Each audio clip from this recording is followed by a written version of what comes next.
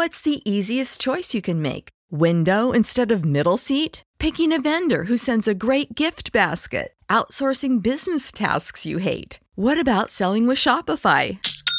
Whether you're selling a little or a lot, Shopify helps you do your thing, however you cha-ching. Shopify is the global commerce platform that helps you sell at every stage of your business. From the launch your online shop stage to the first real-life store stage, all the way to the did we just hit a million orders stage. Shopify's there to help you grow. Whether you're selling scented soap or offering outdoor outfits, Shopify helps you sell. Wherever and whatever you're selling, Shopify's got you covered. Sign up for a $1 per month trial period at shopify.com/try. Go to shopify.com/try now to grow your business, no matter what stage you're in. Shopify.com/try.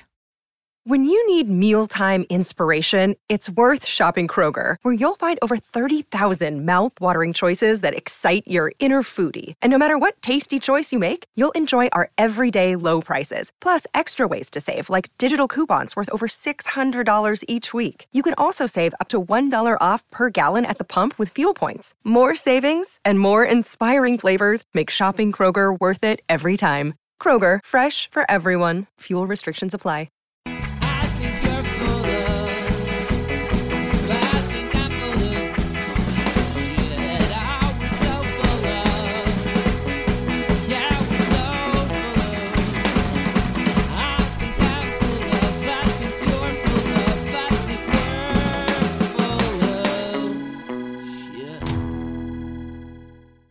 Hello everyone, and welcome back to So Very Wrong About Games. My name, Michael Walker, and I'm here with...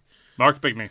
How's everyone today? I'm just going to take a quick moment just to say a few things. I just want to take this time to say Mark and I usually don't whore this out to Facebook, ask for likes and stuff like that. We don't have sponsors. And I think that just gives us the freedom just to speak our minds and not worry about any repercussions. That in mind, I just really want to thank you guys for taking the time to download our episodes and being our listeners. And now the fact that, you know, that's just not, it's not lip service. And now I can say that without worrying that you guys are thinking it's pillow talk or something. So thank you very much for being our listeners. And that being said, we have an errata this week. Mark, what do we have? Last week, I unfortunately attributed Domain to Andreas Seyfarth, who had designed Puerto Rico. That was an error. I misspoke. It was, in fact, designed by Klaus Tuber, he of Catan fame. This is part of a trilogy of games. Legend has it that Catan originally was 3 games all in one, Entdecker, Lowenherz, and Catan, and Lowenherz was then redeveloped into Domain. Anyway, this was pointed out by a listener actually after we had already begun the self-flagellation on Twitter. We take editorial accuracy very seriously on this podcast, and anytime we say anything incorrect, we want to correct the record. So let the record be corrected. We apologize for the error, and we're going to try to make sure that we are more accurate going forward. All right, back to our usual template. We're going to do games we played this week, then some news, our featured game, which is going to be 51st State. And everyone says Master Set afterwards, and for whatever reason that makes my eye twitch. We're talking about 51st State, and then we're going to be talking about what we think about Kickstarter exclusives. So what did you play this week, Mark? So last week I did play a very good game of 51st State Master Set, but we're going to go into more detail about that later, so I'm not going to belabor the point now. We did get a chance, you and I, to play Tigris and Euphrates together, and I know that you have a general policy of not wanting to talk about games we played last week all the time if it's a game we've already talked about. But once again, I think it is time for your weekly reminder that Tigris and Euphrates is the best game ever made. In case you'd forgotten, I don't think it's bad to say Tigris and Euphrates. It actually makes me smile every time I even say it now. It's just that good.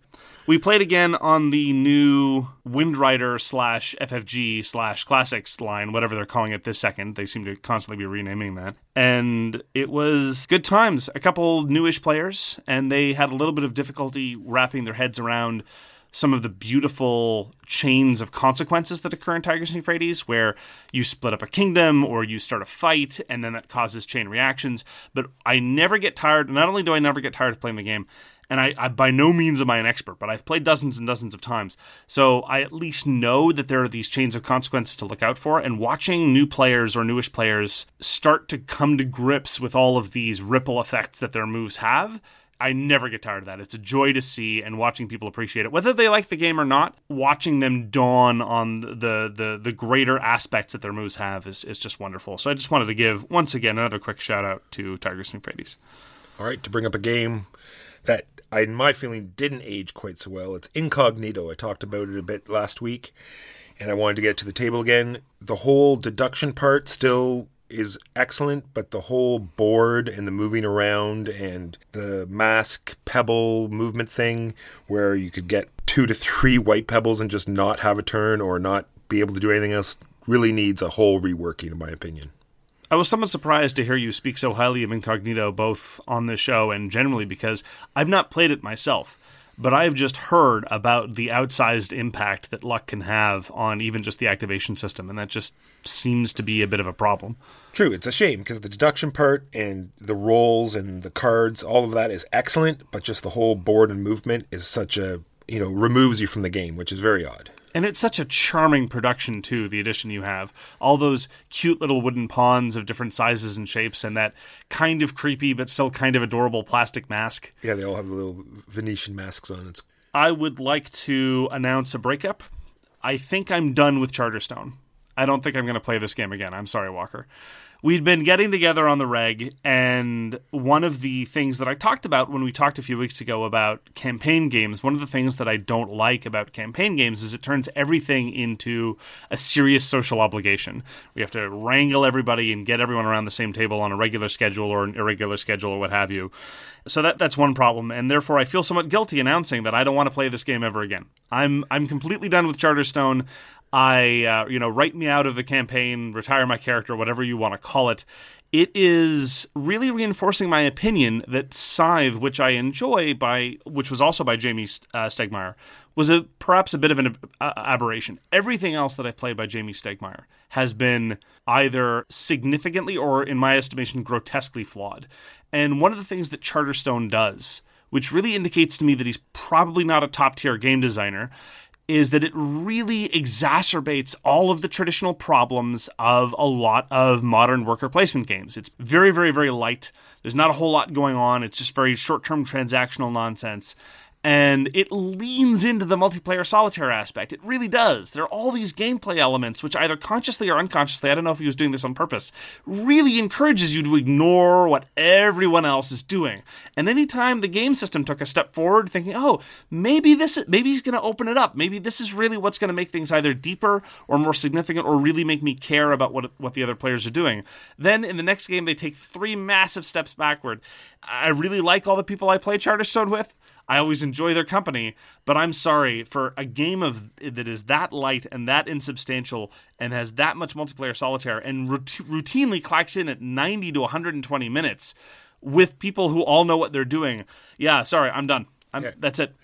I can't add too much more to that. In fact, I was in the same mindset, and I'm just wondering, I'm going to compare it to Seafall. Like, I'm not sure what these guys were going for. In this cult of the new atmosphere that we're in right now, if you have an interesting legacy idea, you have to get to it in the first few games, or else people are just going to lose interest. You can't wait for this build up and say, it's going to be this big reveal, like 11 games in.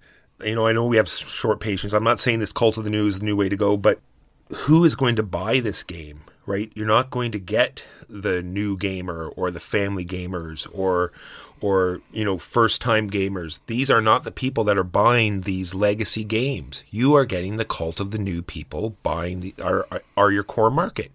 And if you're going to have a nifty hook, then you better get to it, else they're going to lose interest.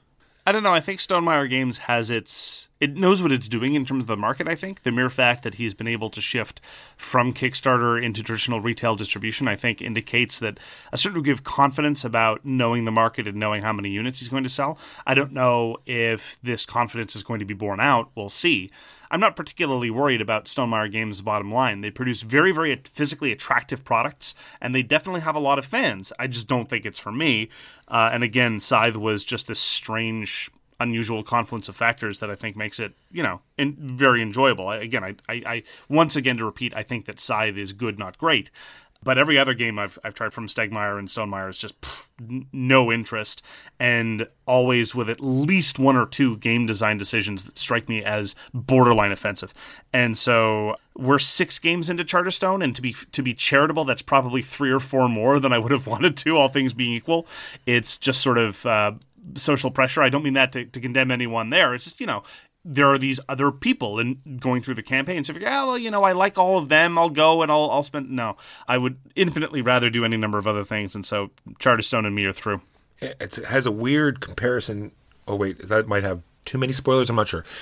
We can just edit this out if it does. It has a really weird comparison. That's easy for you to say, Walker. I'm the one who has to edit it. It has a really weird... So you're abdicating judgment. I get to make the decision, and then I get to fix it. Do you not notice how I'm just ignoring that and going on anyway and just over-talking you like I usually do?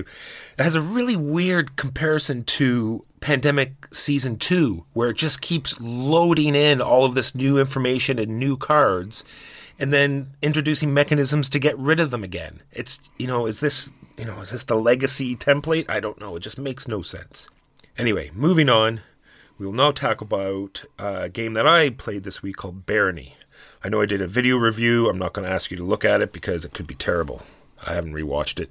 I don't rewatch my stuff. But anyway, in Barony, it's very chess-like. All the moves are very predictable and straightforward.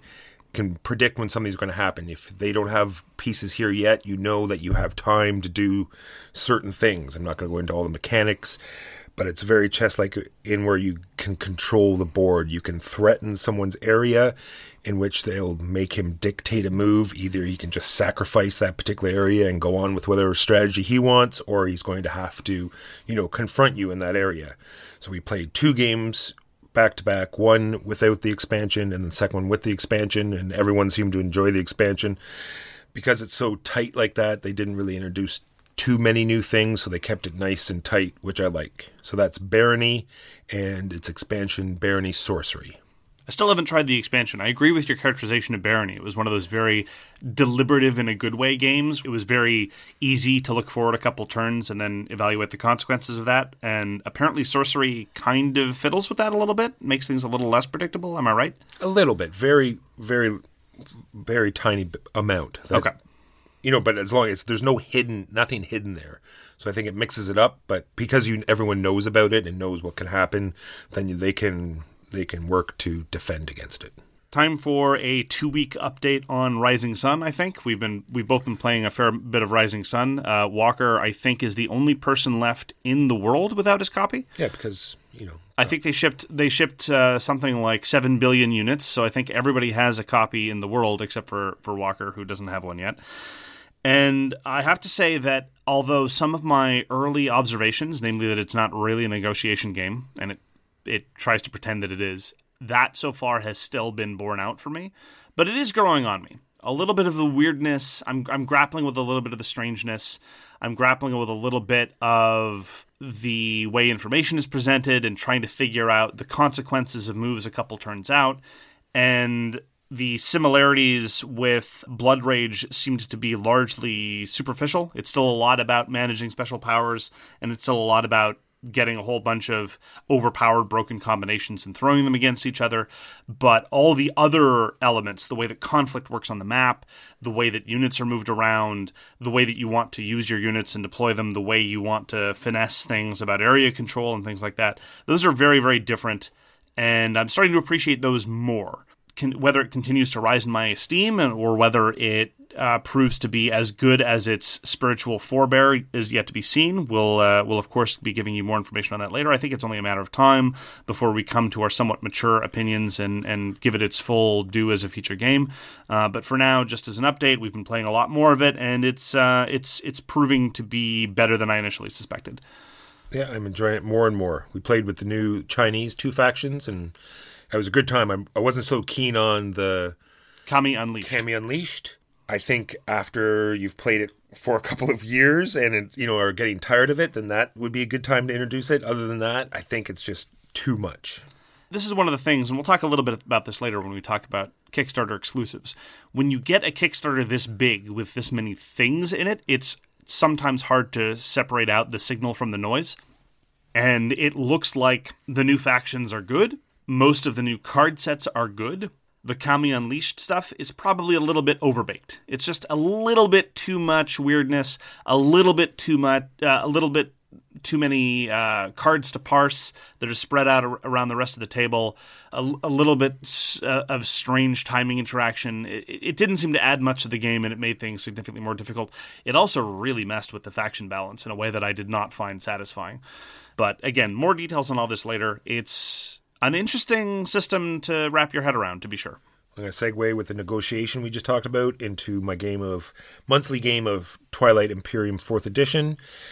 And the fact that I don't know if people think that this is a negotiation game, but the amount of negotiation that went on last night was ridiculous, which led me hopeful. We also brought it up about Rising Sun and negotiation, and just the fact that we're all getting very used to all the mechanisms in TI4, so maybe that's what's bringing in the more negotiation, and I'm wondering if that's going to be the same thing.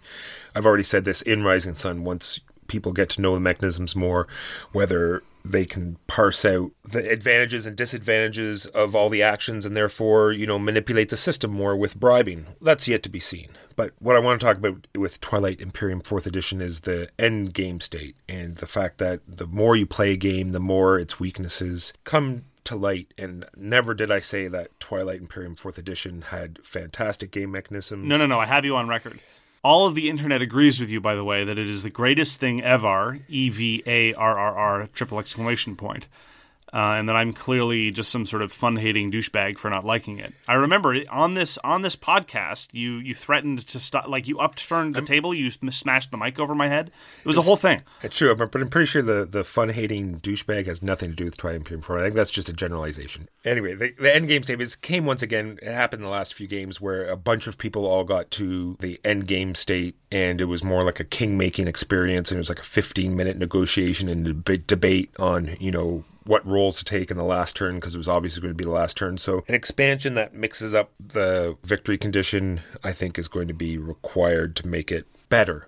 When I was talking about Twilight Imperium 4th Edition, and I talked about how it was simple when it needed to be more robust, that is one of the things that I was thinking about, although I probably didn't articulate it very well because, again, a fun-hating douchebag. But the fact that, for example, the game cares very much about turn order, about the order of activations, like first order tile 1 goes, then order tile 2, and that's not going to be clockwise around the table. But as the weird corollary to this, the order in which you choose those all-important order tiles is just clockwise from whoever the speaker happens to be. And so the classic instance of hope the person to your right takes speaker, not the person to your left, because if the person to your left takes it, you might be boned, and that might cause you to lose the game, because this is a game where you played at 10 points, and the first tiebreaker is, well, what turn order are you that turn? And so it's that kind of desperately unsatisfying nonsense in a 6+ hour game that I find pretty offensive. True, and I totally agree with that. And the argument can be made that you have to, prepare for that. You have to, work the system so, that doesn't happen. But exactly like you said, it is unsatisfying. And that actually brings up an interesting point about, you talked about negotiation games. To my mind, negotiation can creep into a game often to sort of try to compensate for its fundamental mechanical failings. And when you have to spend 15 minutes haggling over who the kingmaker should crown, that is an example of negotiation creeping in because the game doesn't, has some serious problems and might not work internally. In the case of Rising Sun, I'm still not optimistic that negotiation is going to creep in, because as people understand the system better, they're further able to internalize their own self-interest. And again, if I'm in a position where it obviously makes sense for me to pull a certain mandate or do a certain move or occupy a certain province, the game doesn't have robust enough negotiation elements for you to offer me anything that I could possibly want. No, that was definitely going to be the point I was going to make. Like the way my mind works, I bring everything to its fullest end. And when I'm thinking about, once people know more about it, there's going to be no negotiation. But the tools to do that might be too limited. That's the only thing, the wall I see in the future. Right, because to give credit where credit is due, now that we're kind of comparing Rising Sun and TI4, in TI4, trade goods are very valuable. The things that you're able to give to other people, these the promissory notes effectively, or the trade goods, those are valuable. Those can really encourage me to go, say, perhaps pick on a stronger opponent rather than my weaker neighbor if my weaker neighbor is able to bribe me. That's all well and good. Rising Sun, it's not, you can offer coins and you can offer Ronin. And I haven't seen situations given the lay of the map, given the way mandates work, given the way alliances work, where it makes sense for someone to be able to pursue a less valuable objective if you throw some money at me. But maybe that's just because of player count. One thing that I am looking forward to is spending more time with odd numbers of players, because then someone's going to be left out of the cold and out of an alliance, because in Rising Sun, all alliances are 2 people only. So I'm looking forward to seeing more of that, and maybe in that context, we're going to see a little bit more negotiation. But yeah, since we brought Rising Sun back up, I just remembered a point that I wanted to make. In the game that we played, because it doesn't happen very often, and you know it is a sign of a good game, is when you look around and everyone is standing up, right? And you have to admit that, it means that everyone is enjoying themselves and there's a moment going on. So that was a great time for sure. I agree with you. It is a very good sign. Part of that, though, must be admitted, was because there were a large amount of plastic on the board, and we needed to stand up to see everything, which is also not a slam on the game, because it looks so good on the table. So true. Do you have any other games for this week? One last game for this week. I got to play a game called Han. Now, a bit of backstory. In the year 2000, actually, there was a game called Web of Power released. It was originally in German, Cardinal and Koenig, and this is by Michael Schacht. Michael Schacht is a Euro game designer who's infamous for designing themeless games, relatively light, accessible stuff. He also did Coloretto and Zularetto. And Web of Power was a very, very, very simple, very accessible, and in my estimation, extremely engaging area majority game. Had a number of very, very clever bits, a lot of really tense decisions and trade-offs, and it was redeveloped into a retheme called China, which changed a couple of things around the margins and also just changed the map. I never got China because I preferred the original European map of Web of Power. I thought it looked better. It was more compelling to me just in terms of, cultural proximity and all that stuff. And Han, which was released a couple of years ago, is sort of the ultimate edition of China and Web of Power. It has variant maps in the box. It's got a couple of variant gameplay modes that you can use or not. And I was able to break it out recently, and I love this game. It is so quick and so compelling. I was teaching somebody who had played Web of Power a long time ago and barely remembered it, but within turn 2 or 3, I was looking at my cards and figuring, this is a tough trade-off. This could lead to this other thing, and this has these follow-on consequences there. I need to protect this flank and worry about all these other things. And this was in a 2-player area majority game, mind you.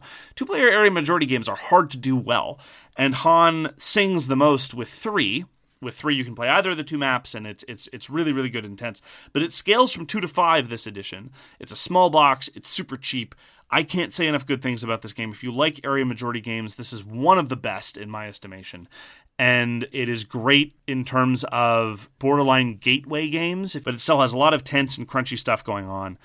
It is a fabulous design, and I'm not a huge fan of of pretty much anything else Michael Schacht has done. I think Coloretto's fine and cute, but Han or Web of Power or China, seriously, they're all the same engine. Great, wonderful game. I'm glad it's back. I'm glad I was able to get this newest edition. It took me a few years to track it down. I've been having a blast with it. Nice. So that is games we played this week. On to the news and why it really doesn't matter. I've got Harry Potter the Miniatures game. Really? Who asked for Harry Potter the Miniatures game? I don't know. Who's publishing this? That would require me to write it down, Mark. Harry Potter Miniatures Adventure Game. The miniatures are amazing looking, but other than that, who is asking for this? Oh, this is being put out by Night Models. These are the same people that did the Batman Miniatures game. And indeed, the miniatures there are beautiful.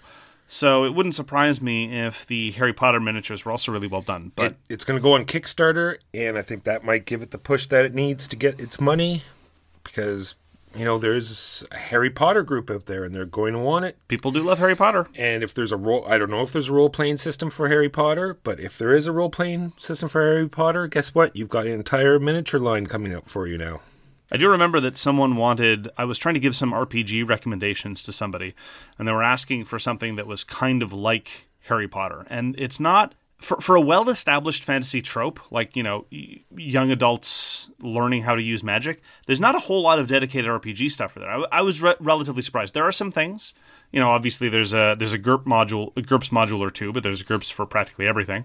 But it's a relatively underserved demo in terms of gaming, which is weird. So something that caught my eye in the news is the next Race for the Galaxy expansion. I'm always looking for new Race for the Galaxy stuff. I'm a huge fan of the game. So and this is where things get a bit confusing because Race for the Galaxy now has 3 different quote-unquote arcs. There's the base game arc, which has 3 expansions. And then there's the Alien Artifacts expansion, which is not compatible with those other expansions. So you need the base game and Alien Artifacts. People weren't a huge fan of that for a variety of reasons. Then there's Xeno Invasion, which is a 3rd arc of expansions, which is not compatible with base game expansions, and it's not compatible with Alien Artifacts either. And it is getting its 2nd expansion in that arc. So there will be 5 expansions for Race to the Galaxy, but only it's a whole thing. So it's going to be called Xeno Counter-Strike, and I actually liked Xeno Invasion a fair bit. I thought it was a very solid expansion. I didn't like how the new bit, the eponymous Xeno Invasion, worked with 2 players. Maybe Counter-Strike will do something about that. Anyway, the time frame for this is pretty broad. Tom Lehman says it's probably not going to be out until 2020, but more Race to the Galaxy is good as far as I'm concerned. Looking forward to it. More symbology. Hooray. My next thing is Munchkin, the CCG. And same thing with the Harry Potter. I'm wondering, not the exact same thing, but I'm just wondering what market they're going for. Do they think the CCG players are going to buy a Munchkin game? And do they think Munchkin players are going to buy a CCG game? Like, I'm not 100% sure. This is coming out from Steve Jackson and with Eric Lang on the designer notes. So I don't know if that's going to be enough. No one has it's coming out this week, and I haven't heard a single person in any of my groups talking about it. Well, we're not Munchkin people. Munchkin's already practically a CCG unto itself with the rate of expansions that get released. So the people who are really into Munchkin might get into this. I don't know. I mean, clearly these Munchkin sets move because they keep putting out more and more and more of them. Just, they're not for us. No, it's totally true. I don't even know what to say. We'll see. Well, then why did you open your big fat mouth in the first place? So mean. Finally, I've got news about Amigo Spiel. Amigo Spiel has largely, though not exclusively, been putting out small card games for many years. They were the people who published Six Nimmt, which was re-themed as Category 5. Anyway, this is a game that I loathe, and I resent the fact that it won the DSP the year that it got released. They also put out No Thanks, which is also kind of cute. So they've got a bunch of these kind of cute, easily accessible card games. But they're opening an American distribution arm. Their products have been available in the US for a long time, but they've always been licensed or distributed by somebody else. And now they're taking it up on themselves. The reason why I bring this up is not so much because I care deeply about what happens to the Amigo Spiel titles, but because I do care about the fact that another publisher that's not Asmodee is trying to expand its distribution and publishing arms. And that's potentially good news. I'm not suggesting that they're going to become some sort of behemoth to challenge Asmodee on the world market or anything like that. But at least it demonstrates that there are publishers that are not content to see recede and just focus on the European market while Asmodee gobbles up everything, even there as well, and kind of becomes a hegemon in the North American distribution and production arm. So good for them. I hope they do well. Oh, they'll be bought next week, I'm sure. Sure. That's all I've got.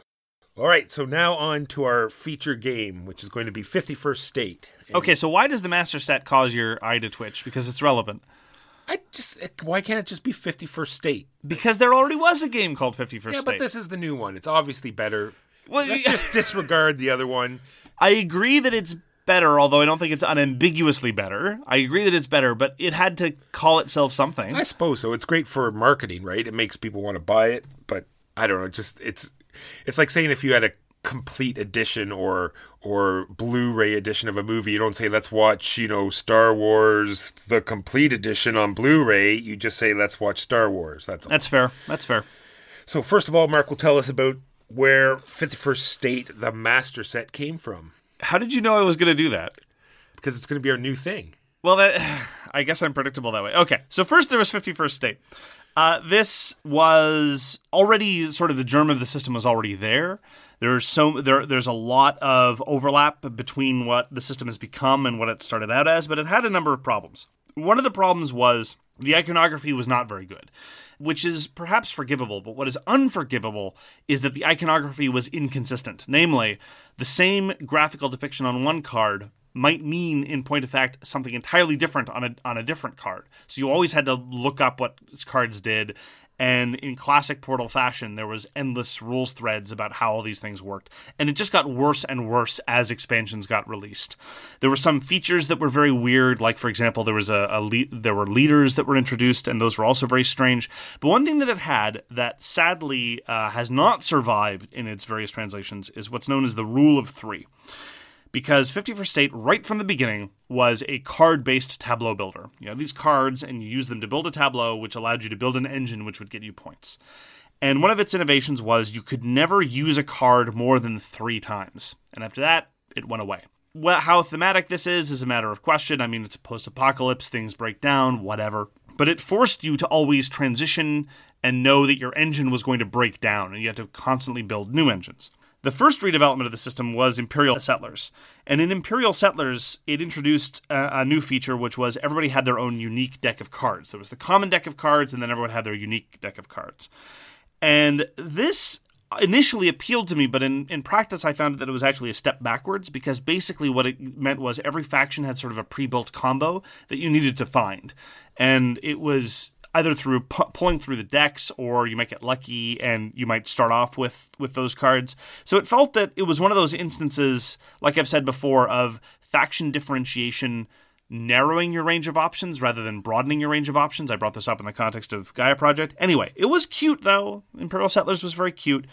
But another problem, and this may seem like a petty complaint, but I almost never make this complaint, and it was definitely a problem in Imperial Settlers. The fonts on the cards were so tiny that it was often difficult to even look at your own tableau and figure out what your cards did, much less on somebody else's tableau. The cards were very difficult to read, especially from a distance. And then they redeveloped Imperial Settlers into 51st State Master Set. Now, the reason I think why they call it the Master Set is not just pure marketing. It's because there are a couple of expansions included in the base game box. We'll get to that later. I have some things to say about the expansions. But it's preserved in all of these 3 versions. It's preserved, I think, one of the most interesting elements, which is every turn you have to use all your resources. Very often in games like this, your resources just go into a massive pool, and you can just accumulate and accumulate and accumulate. And sometimes that's good. Sometimes it's good to be able to spend a couple turns saving up for something. But in 51st State, you have to use all your resources every turn, or everything that you don't spend gets lost. There are a couple ways around this, but usually that's what's going on. And that's one of the things that I think, in terms of really giving it a hook, is helps to differentiate it from the masses of other similar Euro games where you build your engine to turn out points. You've got these little tactical puzzles about, well, first of all, how do I generate enough resources to build my to be able to build up my stockpile? But then once I've got these resources, how am I going to be able to put out enough production buildings to use it every round, or at least as best as possible? And this is one of the ways that the loss of the Rule of Three is not too terribly painful, because there's a limited amount of time in the game, and so you're probably not going to be using your buildings that much more than you would in 51st State. Don't get me wrong, I miss the loss, but in Master Set, it's not the end of the world that it's gone, because, again, you have the challenge of maximizing your resource use every turn, and the relatively short time frame of the game ensures that you're not going to be building your successful engine on turn 1 and only using that, because most buildings can only be activated once anyway per round. And so it's not like you're going to get this one killer combination and that's it, you're done, you're going to be skating the rest of the game. And let's be frank, sometimes in tableau builders, even the Great Race for the Galaxy, which is probably my favorite tableau builder of all time, sometimes you have that problem. Sometimes it's the case that your engine comes out very early on in the round and you just pump that engine for the rest of the game. You can't do that in 51st State, and that's one of the reasons why I think it really helps to be a little more dynamic than a lot of other games of its ilk. Oh, that's all. That sounds great. I'm going to talk about what you do in 51st State.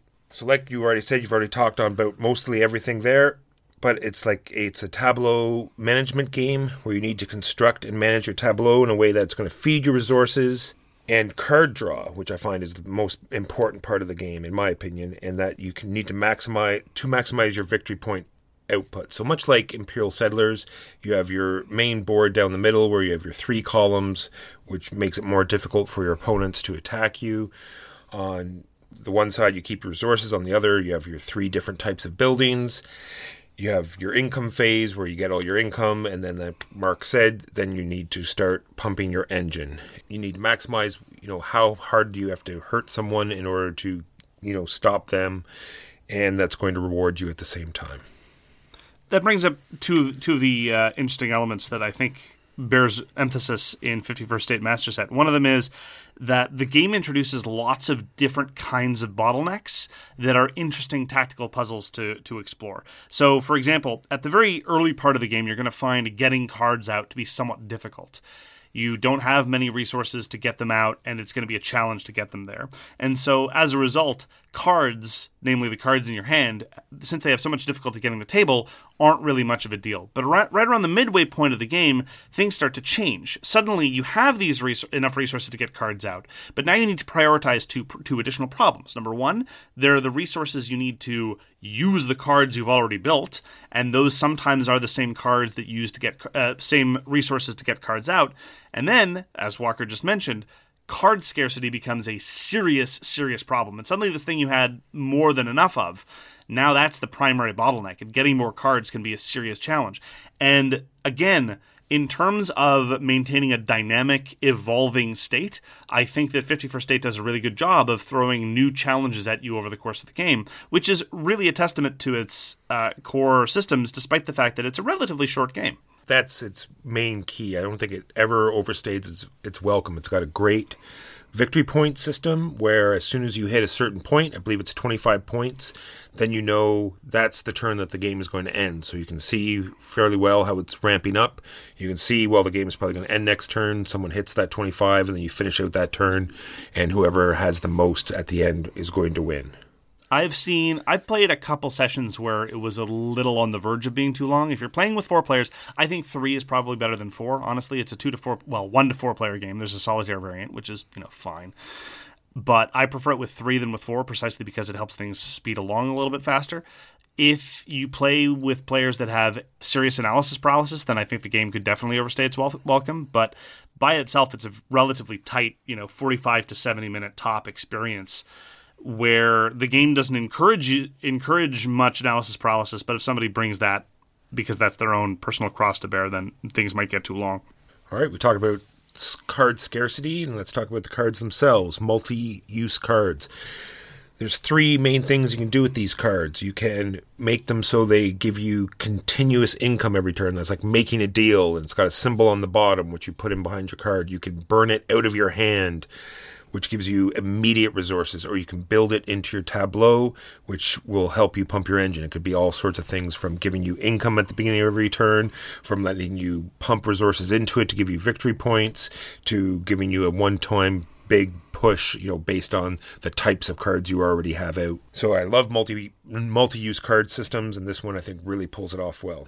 Yeah, there are 3 ways to put out a card and 3 different kinds of resources to put those cards out. And it's very straightforward, but nonetheless gives you a lot of tactical flexibility in terms of what you need cards for. I've been in positions where in the past where I was getting a card thinking I was going to use it for one purpose, and then circumstances changed, so I used it for something else.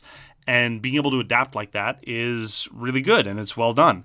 So let's talk a little bit about the player interaction of this game, because this is another way in which this game, I think, is better than a lot of its competitors, because there's not a huge amount of player interaction, but I think it's relatively well done.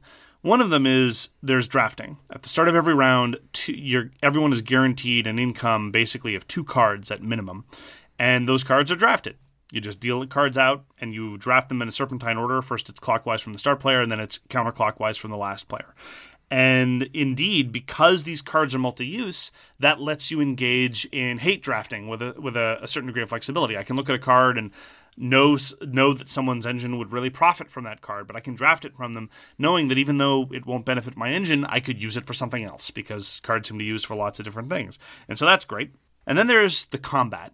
So let's talk a little bit about the player versus player combat, because I think it is reasonably interesting. Why don't you walk us through it, Walker? The usual resource are these really nice gun components that you can trade in, and they're going to give you these red arrow tokens. There's 3 different colors of arrow tokens. There's the gray ones that let you put buildings out. There's the blue ones that let you make deals, and then the red ones that let you attack your opponent.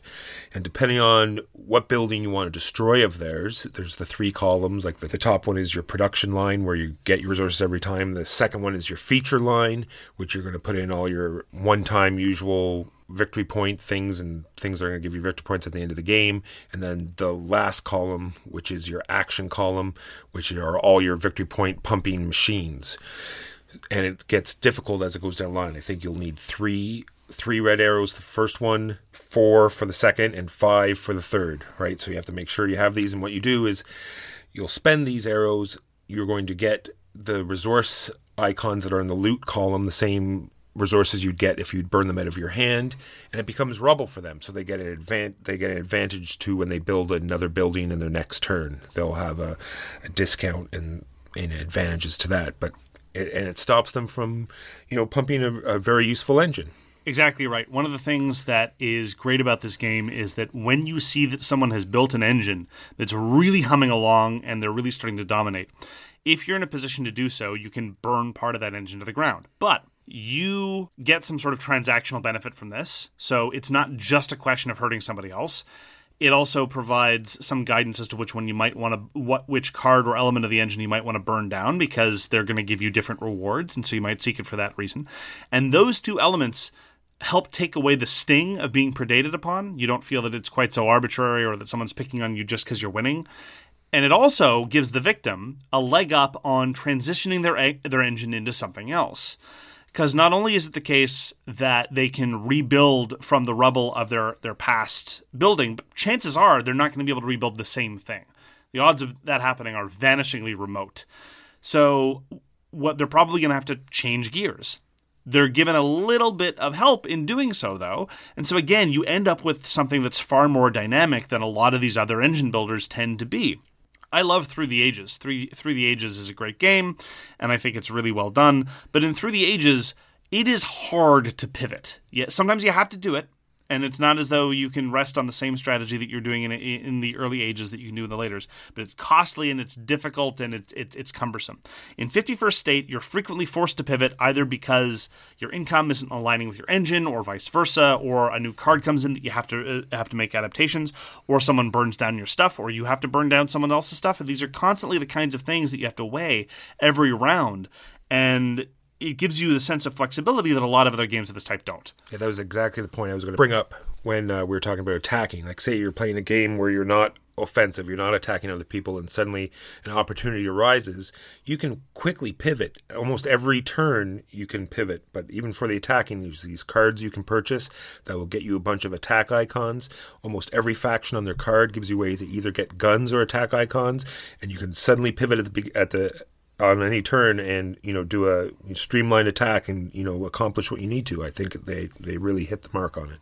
And the more I play the game, the more the benefit of attacking other players becomes evident. And again, it's not particularly hard to be predated upon in this way, because you have to remain flexible anyway during the core game. Remaining flexible after being attacked it ought to be natural if you know what you're doing. And the more you play, again, Walker talked about how there's this card scarcity, and card scarcity, especially during the late game, can be punishing. But burning down somebody else's stuff requires 0 cards from your hand. And so if you have an excess of resources, it's one of the things you can do if you've got resources and no cards. Go burn down somebody else's stuff, because you can burn down your own stuff. That's fine too, but that costs cards. And if you don't have cards, attacking other players, especially once they've been letting their engine hum along, can really help things going. And just as a minor side note, I think that the visual representation of the game really, really helps, because in order to track whether cards have been activated in a round or not, you leave the resources on the cards. And so you can just look at somebody's tableau, and if one of their action cards has a bunch of resources on it, that means that that's what's getting them points. And so you don't have to spend your entire turn carefully reading every card they've got. You can just glance and say, oh, that thing's piled high with resources. Must be good for them. What does it give me? I think I'll burn it down. And all that having been said, if you're desperately afraid of being attacked, I don't think you should be. But if you are, there's a recourse. In this game, you can pass. Once you pass, what that represents thematically is basically circling the wagons and retreating back behind your walls. Once you pass, nobody can attack you anymore. So that introduces an extra little bit of grist for the tension of action selection. I haven't found it to be super consequential in the games that I've played, but it's there. If you're really worried about something bad happening to you, you can just pass early, accept a little bit of inefficiency, and know that you can't be attacked. Yeah, it's really simple, but it really is a really clever game mechanism, in my opinion. It is really simple. Every time I sit down to teach the game, I kind of forget how approachable this game is, but it's just really, really, really straightforward. It doesn't have a whole lot of different kinds of card interactions, but nonetheless, there's a whole bunch of really different kinds of cards, which is really well done. So the core elements are very simple, but allows for a lot of elaboration. So every time I play this game, I'm reminded of how quick, pleasant, and approachable this game is. Despite, well, I keep saying pleasant. It's a strange thing to say about the game because the theme, which we haven't mentioned yet, the theme is pretty pasted on. It's about, post-apocalyptic Mad Max-style marauders. Yeah, gang attacking. Exactly, but it's not, for all that, it's not very aggro, and it doesn't depict anything too unpleasant on the cards. There's actually, I quite like the artwork, to be honest. Some of the artwork's kind of cool. Some of the cards are very memorable, like the school. In the school, which produces you new workers every turn, it shows these children in sort of hilariously antiquated British public school uniforms, but they're wearing gas masks. And it's this neat little touch. The tokens are also beautiful. They're these custom wooden tokens, so the metal is represented by little wooden cogs, and the fuel is represented by little blue jerry cans. It's great. It's really well done. It's the kind of thing that you might associate with a Kickstarter stretch goal or something, but this was not a Kickstarter game. And just as a very minor side note, like many of Portal's games, the MSRP for this game is shockingly reasonable. It's terrible to say so, but the MSRP for this game is only $50, which is a lot lower than it could have been. I would not have been surprised to see this game at MSRP at $60 or maybe even $70. And many games of comparable component quantity and quality retail for much, much more. So yeah, there's a lot of game in that box for sure. Now, you're going to talk about the expansions. I was. What do you think about the expansions, Walker?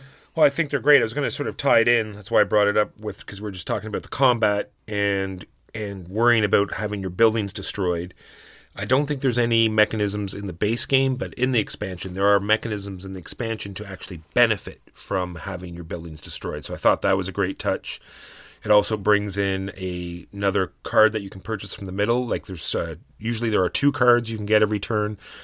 One's going to give you more attack icons. One's going to give you more blue icons, which are to make the deals. And now there are orange icons, which they basically interact with rubble. That's right. Oh, now you're all going to have your own personal discard pile. So they let you dig around on the first top card of someone's discard pile. So it's a way to get more cards. So I guess they realized there was a problem with card draw, and they sort of bumped up, give you more opportunity to draw more cards.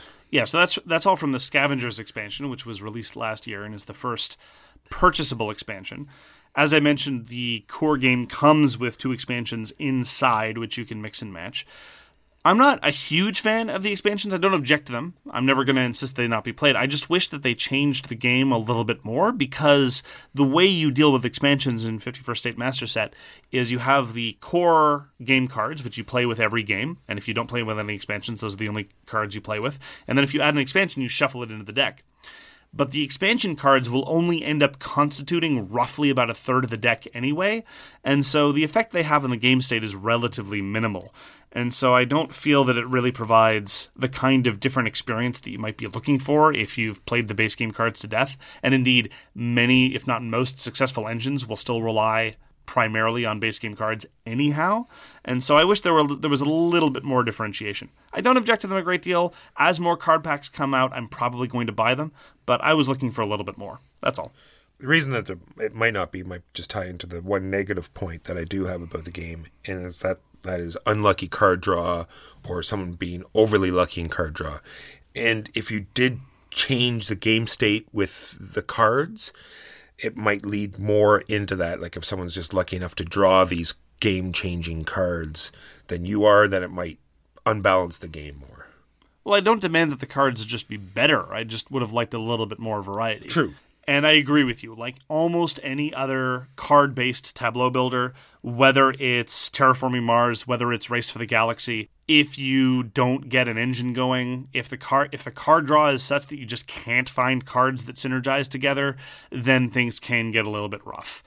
And if your neighbor gets all the cards they need, then unless you can go burn it down, and sometimes you're in a position where, again, the game system won't let you get the resources necessary to go and predate on your opponent, then things can be a little unsatisfying. But again, it's a reasonably short game, so...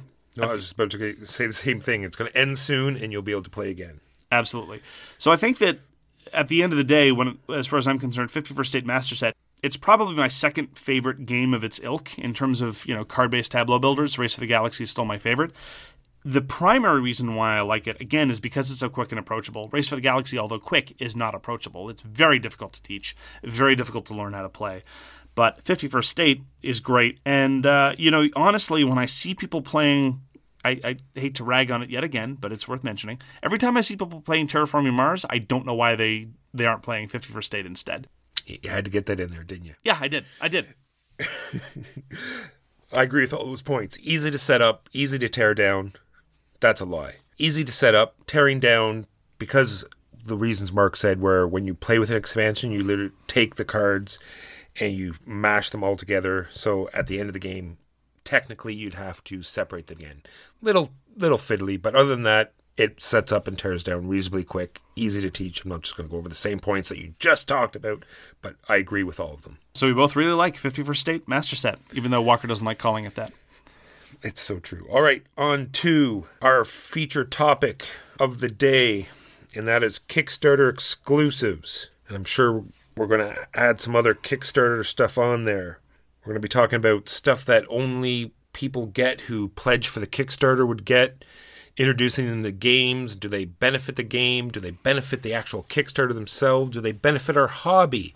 Do they benefit the part where you pull the game out and you shove your unique components in the face of your friends and you watch them cry themselves to sleep while you stand upon the pinnacle of being the best? Sorry. That reminds me. Do you have any Blood Rage Kickstarter exclusives, Walker? I can't remember. Do you? Is Blood Rage, is that a board game? I've never heard of it. So I will say this just to start. There's a certain kind of perverse joy that I get in watching a Kickstarter lose its mind.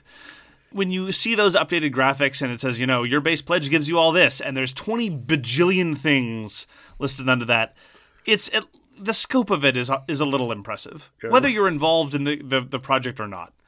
Yeah, like when the designers are just like reaching into thin air and now we're going to add sugar packets. I don't know. We're going to throw sugar packet into it. They've run out. The Kickstarter's got away on them.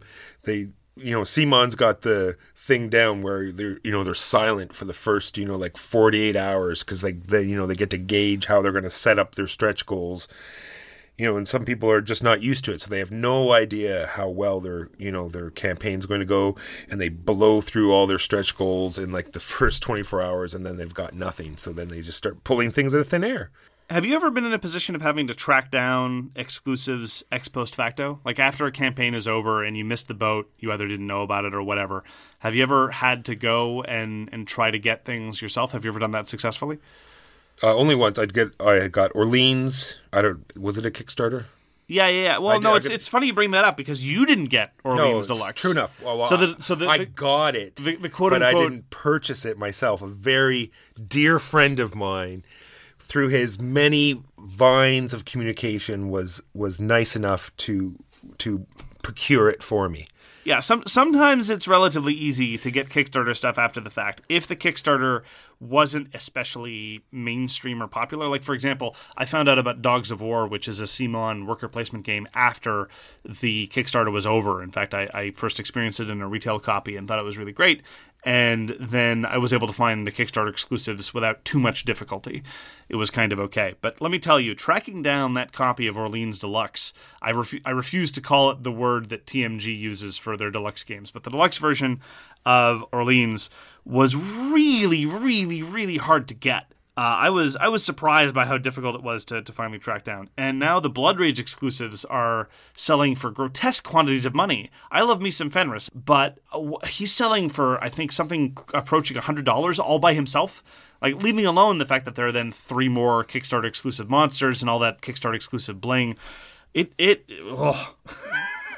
Yeah, well, that's what we're going to talk. What I'm going to talk about is the fact that I'm more concerned about game components as opposed to like the extra bits that are going to change the game state, because the exclusive and stretch goals that they put in are things that were dropped from the game due to balance or performance issues, and sometimes are not properly developed or balanced.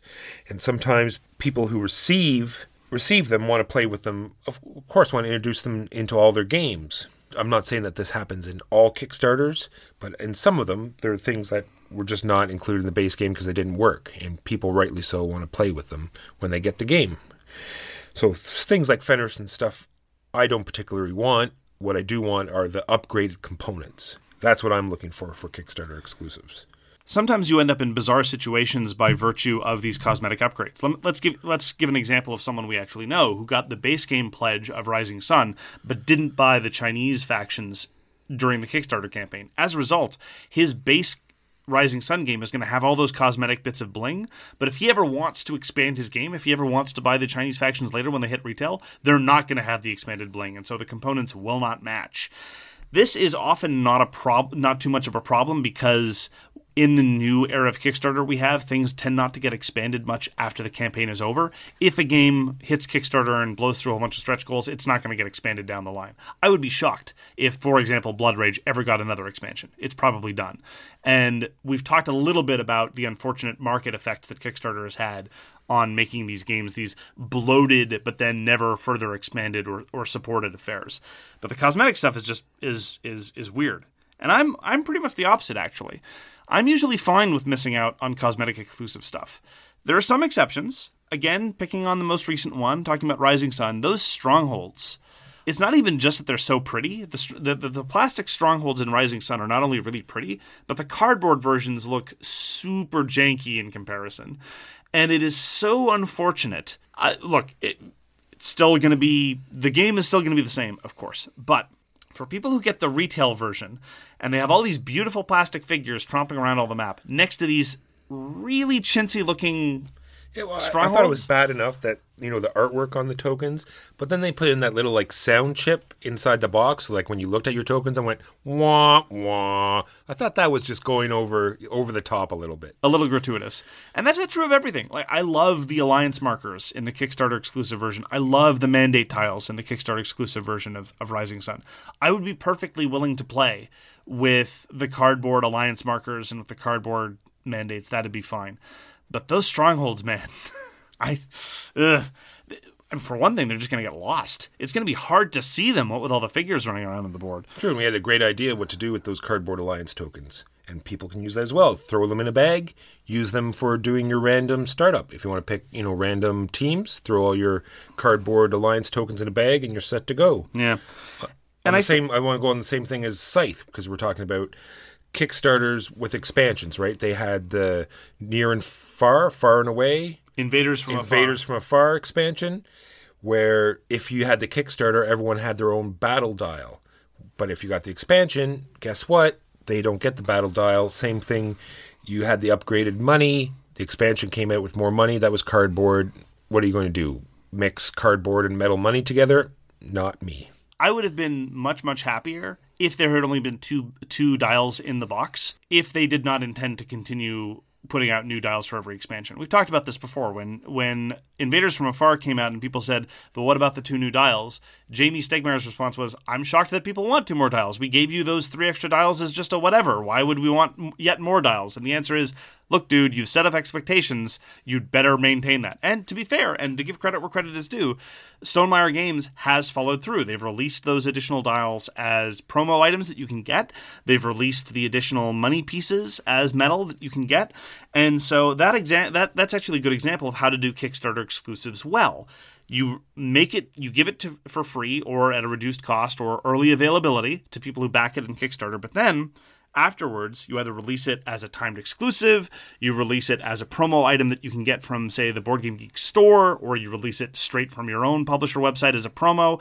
That, I think, is definitely the way to do it, because then what happens is, if I'm an early adopter, I get to feel like I get something special before anyone else does. So I get to feel like I'm being cared for, that my early support is being recognized, and that I'm getting something neat and shiny.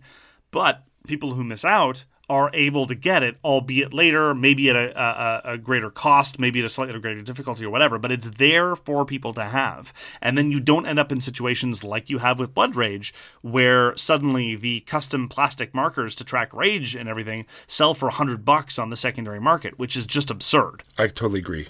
I think things should be available, 6 months after the fact.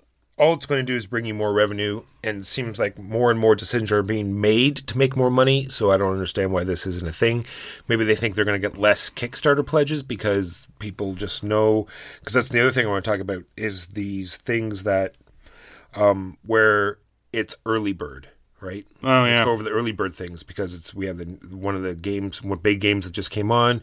It was early birds was a whole miniature that you got if you Kickstarted it within the first 24 hours, and if you didn't, then you don't get a component of the game. I thought that was ridiculous. But you could still buy it. Nothing about it was exclusive. Look, I don't mind. I accept the fact that we have a hobby here that's very expensive. And if you want everything, if you want to be a completionist, you're going to pay through nose. I accept that, so long as it's not actually extortionate, like legitimately extortionate. If you want to incentivize people pledging early or whatever, I don't see why the same logic of Kickstarter can't be applied to early birds, right? The logic of Kickstarter is give us money early and we'll give you something cool and give you added value.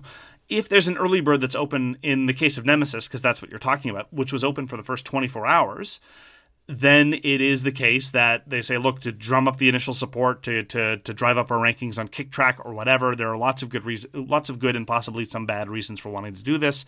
They'll give you extra value for free. But if you miss that window, you could still get the component. It wasn't time locked. It was just free if you got there earlier. I've got no problem with that. Again, making it all available eventually is the model that I prefer, even if it costs more money. The part that I think is unfortunate is where you have all these things that are locked forever and you end up with these bizarre secondary markets. I do respect the fact, let me be perfectly clear though, I do respect the fact that Cool Mini or Not in particular seems to believe that exclusives are good for its business model. Otherwise, they wouldn't keep doing it. They've been doing it long enough and they seem to know the formula well enough that I have to assume that they know what they're doing. Maybe they're wrong, but whatever. They seem clearly intent on it. What is your opinion, Walker? And I've got a definite opinion on this, but I'd like to hear yours first because I care about what you think, and I'm also a liar. Well, you said that with a straight face. That was pretty good. I've been practicing. What do you think about items that they say are going to be Kickstarter exclusive, but then due to fan pressure, they release it later? I think that is not good. I think you really need to stand behind your word, especially as a company. Whether it be a bad decision or a good decision, that's how unless it's physically hurting someone, you know what I mean? Unless it's causing someone distress, actual distress, then you have to stand beside your word. You've made a business decision, and then what you can do is create something new and different, slightly different, rebrand it, and then put it out. Yeah, Xayah did this, actually.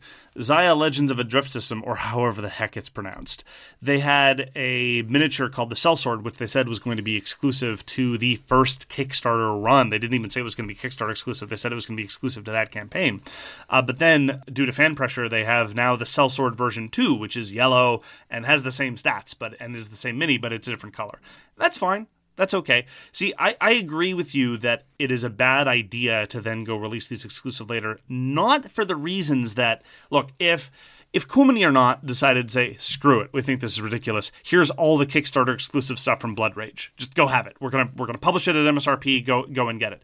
I wouldn't be disappointed in them because I would feel that my stuff is now less valuable, because it demonstrably would be. If I wanted to go sell my Kickstarter exclusives, I could make unreasonable quantities of money on it, even though they've been used. if they released that value would be destroyed for me. But I don't mind. It's kind of like the situation where you buy a house and then suddenly somebody, your neighbor doesn't take good care of their house and the property falls apart and you start complaining about your property values. That's the way of the world. Property values rise and fluctuate due to a lot of things you have no control over. I'm not saying you have to be happy about it, but it's not like they've broken some sort of direct obligation to you. Similarly, if I've got an out-of-print game and they release a new reprint of it, the value drops. The value of my copy of Upfront went down when it was reprinted. If Project Elite ever gets reprinted, the value of that goes down. It's just the way of the world. But I agree with you, though. The problem here is they said that they weren't going to do it. I don't want to get too philosophical about it, but I was an ethicist for many years. And if you say you're going to do something, that creates an obligation for you to follow through, regardless of the consequences involved in it. And I respect the fact, and I'm very sympathetic to people who desperately want those exclusives. And I don't think they would be harming me if they did release the exclusives, even though it would negatively affect the value of some of my assets. But they said they weren't gonna, and if you're gonna pledge your word to something, you'd better follow through. That's my view on that. The other way I've seen other companies get around with it is when they do another Kickstarter for an expansion or something, they'll offer the first Kickstarter exclusives for free as a pull-in to get people to do it. So they're not actually releasing them or making them, available for purchase, but they're making them available somehow by forcing you to buy the expansion. Well, forcing in air quotes. Sure. And similarly, I would legitimately applaud if Cool Mini or Not decided that, I don't think they ever will, but if they decided to release a deluxe token pack for Blood Rage that looked slightly different, so they could say to the people who own the first Kickstarter, your stuff is still exclusive, we're never going to make that available again, but we're making this other different thing available for people now at MSRP, I think that'd be great. I think that's the best of both worlds. I really support publishers who do that. Again, like they did it with Xayah, I think that was the way to do it. Or if they do a straight reprint Kickstarter and say, we said it was Kickstarter exclusive and we meant it, but it's exclusive as well to this second Kickstarter. And that's fine too, but Cool Mini or Not doesn't do that. They don't do reprint Kickstarters, and that's fine. That's just how they do it. So what do you think about Kickstarter exclusive games that are only available on Kickstarter? I think that's perfectly fine. In this new cult of the new that we have, if you think you're going to make money by doing it that way, then that is totally up to your business model. I can understand why people do it. There was obviously Cool Mini or Not's hate. There's also, it looks like Mythic Battles Pantheon is going to be Kickstarter exclusive. Monolith announced that they basically regret having made Conan available at retail, and for their upcoming Batman game, it's only going to be a Kickstarter game. And I respect that. One of the consequences of Kickstarters losing their damn mind is you end up with an entire product line overnight. In the past, you'd have a base game and you'd expand it slowly over time. But now, at launch, something has a dozen different boxed products. And you can't expect retailers to carry those things. Certainly not the brick and mortar stores, and sometimes even online companies can't deal with that. Or even the companies to be able to supply that much and keep supplies. You have no idea. With these new giant miniature games coming out, and this is going to be a whole other topic if they're even going to be viable or not. Right. But like you said, something like Zombicide or Mythic Pantheon or the new ones coming in, Agents of Smog, we have an entire shelf full of boxes. Kickstarter is going to be the only way to go. Because how can retailers even keep up with Kickstarters by themselves? Never mind, the stuff that's... It's even confusing for the consumer, trying to track all this stuff down aftermarket. So yeah, I'm all in favor of companies looking at the situation saying this is actually the best distribution method for us. I don't resent it. I certainly approve of it when they try to make sure that they're going to reprint things when there's demand for it. And again, Monolith is going to be reprinting Mythic Battles Pantheon in sometime this year, I think is their planned timetable, simply because after the launch of the product line, they realize, there's still demand for the game, and we're not in a position to release it retail, so this is what we're going to do. And if you want to make sure that it's worth your time, you can set the funding goal to be really, really high, so that you're not going to bother reprinting it unless it's actually worth your while. So yeah, I agree with you. Games being Kickstarter exclusive, I don't mind, especially when it is appropriate for the venue. We've talked about this before. I don't have any particularly pure view of Kickstarter as this a way to fund only independent artists or what have you. I don't see it that way. Mythic Pantheon should just follow what other people do. Come up with a neat new expansion for it, put it only up on Kickstarter, and then just make everything available like retail store, click and choose what you want type thing. That'd be their best bet. I don't even think there's any intention for new content. I think it's just going to be a reprint stuff. Well, that's what we feel about Kickstarter exclusives. This has been your episode of So Very Wrong About Games. Thank you very much for joining us. As Walker said at the outset, we genuinely do appreciate the time that you've decided to spend with us. Please find us on Facebook. Our So Very Wrong About Games page on Facebook is where we keep most of our discussion, and you can feel free to drop us a line there with feedback, requests, or anything you'd like us to talk about. We read everything you send us, and we try to get back to as many people as we can. If you'd like to email or contact one of us directly, you can reach Walker by email at justrolledadice@gmail.com. That's justrolledadice@gmail.com. You can reach me, Mark Bigney, at All the Games You Like. Thanks again for joining us, and we hope to see you again soon. And if you liked the episode, tell a friend. See you next week. You've been listening to So Very Wrong About Games, produced by Michael Walker and edited by Mark Bigney. Special thanks goes to What Does It Eat for generously allowing us to use their most excellent song, FOS, as our theme. You can find them at whatdoesiteat.com. You can reach us by email at soverywrongaboutgames@gmail.com or on Twitter at SoWrongGames. Thanks very much, see you next time, and always, try to be right, but remember you are so very wrong. When you need mealtime inspiration, it's worth shopping Kroger, where you'll find over 30,000 mouth-watering choices that excite your inner foodie. And no matter what tasty choice you make, you'll enjoy our everyday low prices, plus extra ways to save, like digital coupons worth over $600 each week. You can also save up to $1 off per gallon at the pump with fuel points. More savings and more inspiring flavors make shopping Kroger worth it every time. Kroger, fresh for everyone. Fuel restrictions apply. Prescription products require completion of an online medication consultation with an independent healthcare provider through the LifeMD platform and are only available if prescribed. Subscription required. Individual results may vary. Additional restrictions apply. Read all warnings before using GLP-1s. Side effects may include a risk of thyroid C-cell tumors. Do not use GLP-1s if you or your family have a history of thyroid cancer. If you've struggled for years to lose weight and have given up hope, did you know you can now access GLP-1 prescription medications at TryLifeMD.com? We're now offering eligible patients online access to GLP-1s, the breakthrough prescription medication that can help you lose body fat and weight. Listen to what people are saying. It's fun to put on jeans that you couldn't get into 6 months ago. Every morning, I look forward to getting on the scale. For anybody who's struggling with their weight, it's a godsend. And here's the best part. Your insurance may cover 100% of the cost of your medication. So go to TryLifeMD.com to have your eligibility checked right now. Get started today at TryLifeMD.com. That's TryLifeMD.com.